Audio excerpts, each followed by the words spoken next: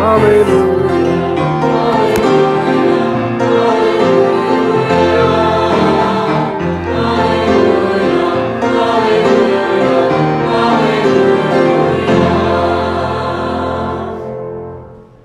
brothers and sisters, the Lord be with you.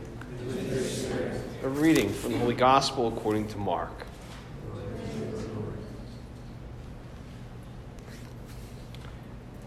In the course of his teaching, Jesus said to the crowds, "Beware of the scribes who like to go around in long robes and accept greetings in the marketplaces, seats of honor in synagogues, and places of honor at banquets. They devour the houses of widows and as a pretext recite lengthy prayers. They will receive a very severe condemnation." He sat down opposite the treasury and observed how the crowd put money into the treasury. Many rich people put in large sums. A poor widow also came and put in 2 small coins worth a few cents. Calling his disciples to himself, he said to them, "Amen, I say to you, this poor widow put in more than all the other contributors to the treasury. For they have all contributed from their surplus wealth, but she, from her poverty, has contributed all she had, her whole livelihood." The Gospel of the Lord. Praise to you, Lord Jesus.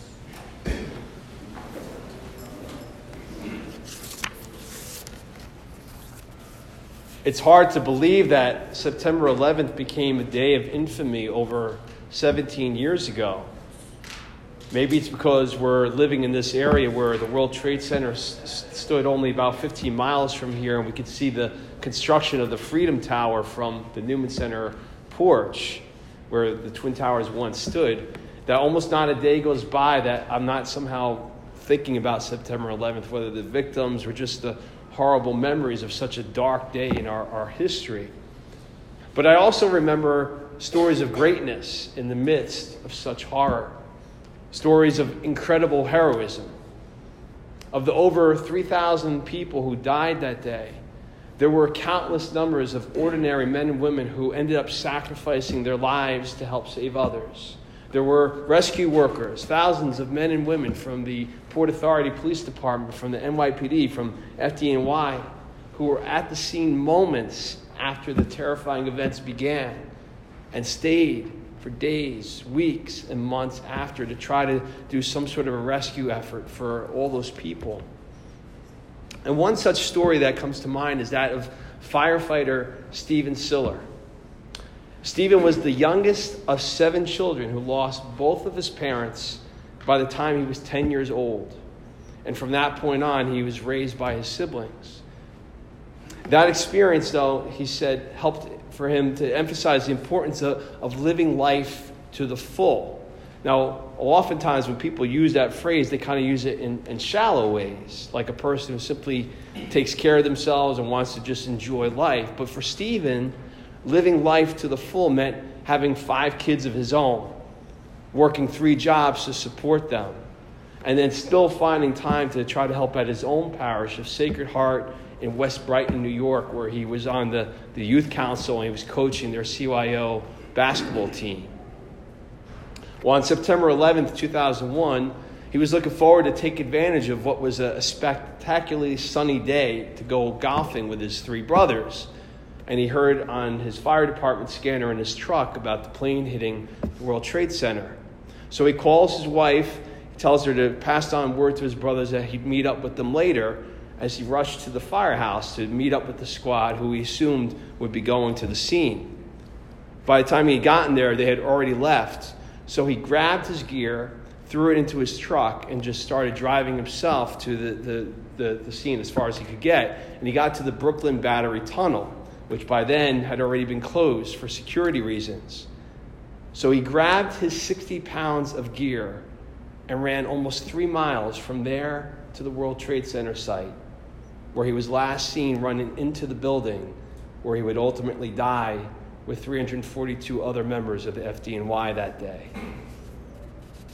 his family took their grief and their pain, but even more, their love and their admiration for their brother, and decided to follow in his footsteps.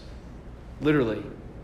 Every year since 2002, they've sponsored what is called the Tunnel to Towers Run, where they go from the Brooklyn Battery Tunnel to the World Trade Center site as a living memorial to their brother and all those who perished that day, which I'm hoping next year I'm going to run it. I keep saying I'm going to do it, but I think next year is going to be my year because it's only 5K, so I think I can actually do that.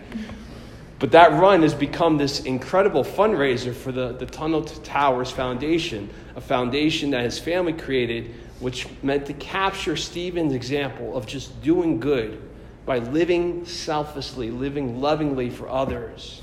And in the 16 years since its creation, this foundation has raised tens of thousands of dollars for burn centers throughout the New York City metro area, and has now spread its assistance to not only just other causes locally, but all around the nation. When you read about Stephen, though, he sounds like the kind of guy that you want living next door to you. But the beautiful thing was to hear how so many heard his story and knew his story, and they decided they wanted to live just as selflessly because they were so inspired by him. And they realized that Stephen pouring out his life for others wasn't a new thing. It was something simply solidified as he made that final run on 9/11 to try to help others. And his example affected so many who knew him and loved him that you see them that they're now trying to take up that cause themselves and trying to change the world one needy person at a time. And that's what's so beautiful about this gospel that we just heard. Offering something out of love. And not just something, but everything.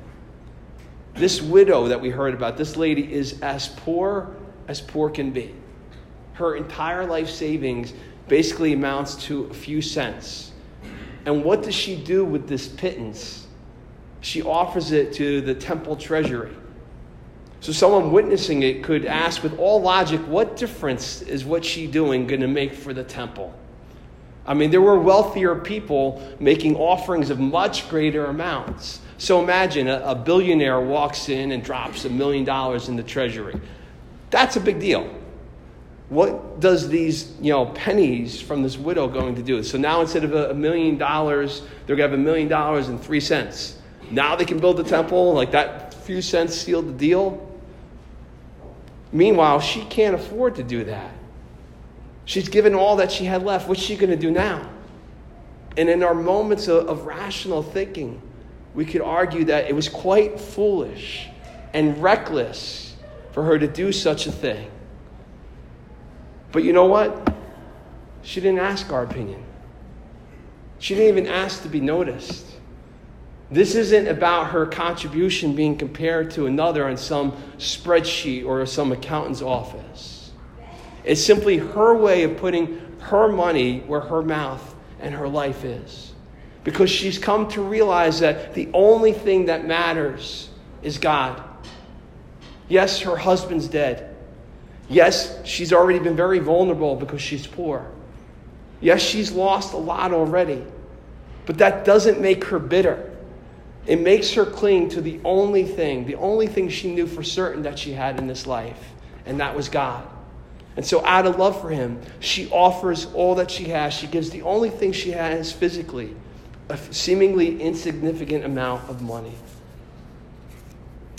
Over the last 19 years that I've been a priest, very sadly, it seems that many people have a really warped understanding of what true love is all about. And so they don't know how to offer it themselves. So a guy and a girl hook up with each other for a night, and they whisper, "I love you." That's not love. A parent or a spouse makes outrageous, guilt-ridden demands and says, "If you love me, you will do this." And that's not love either. And sadly, there are countless other stories or examples of destructive and manipulative behavior that people have been told or led to believe is loving behavior. And all of it is shockingly sad. And if those are people's experiences or understandings of love, then these stories do seem unreal.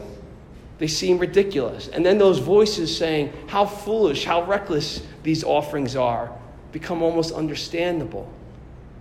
And if that's a voice that you're hearing in your head, I'm sorry for what you've gone through or whatever it is that's led you to believe those lies. Because the reality is we can't read the Gospels and not walk away without an overwhelming, earth-shattering revelation. And that's this, that Jesus Christ loves us with this foolish, reckless love.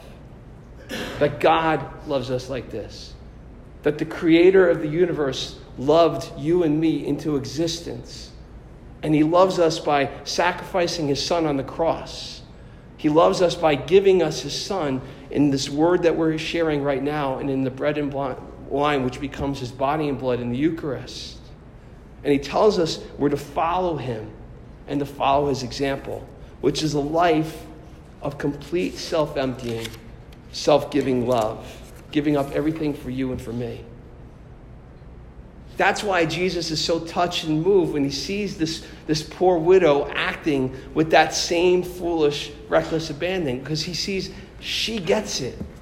She's been changed by the God who has so foolishly, recklessly loved her. She loves him like that, by giving all that she has left to him, knowing he's not going to abandon her.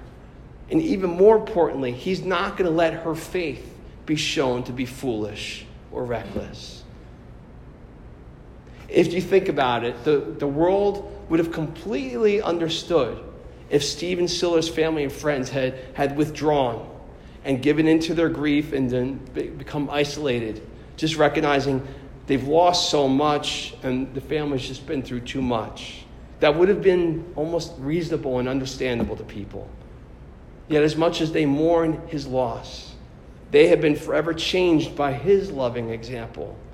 And rather than staying put in their grief and their pain, they've taken that example to change them and to become even more generous, selfless themselves. And the ripples of that effect are going all over the world.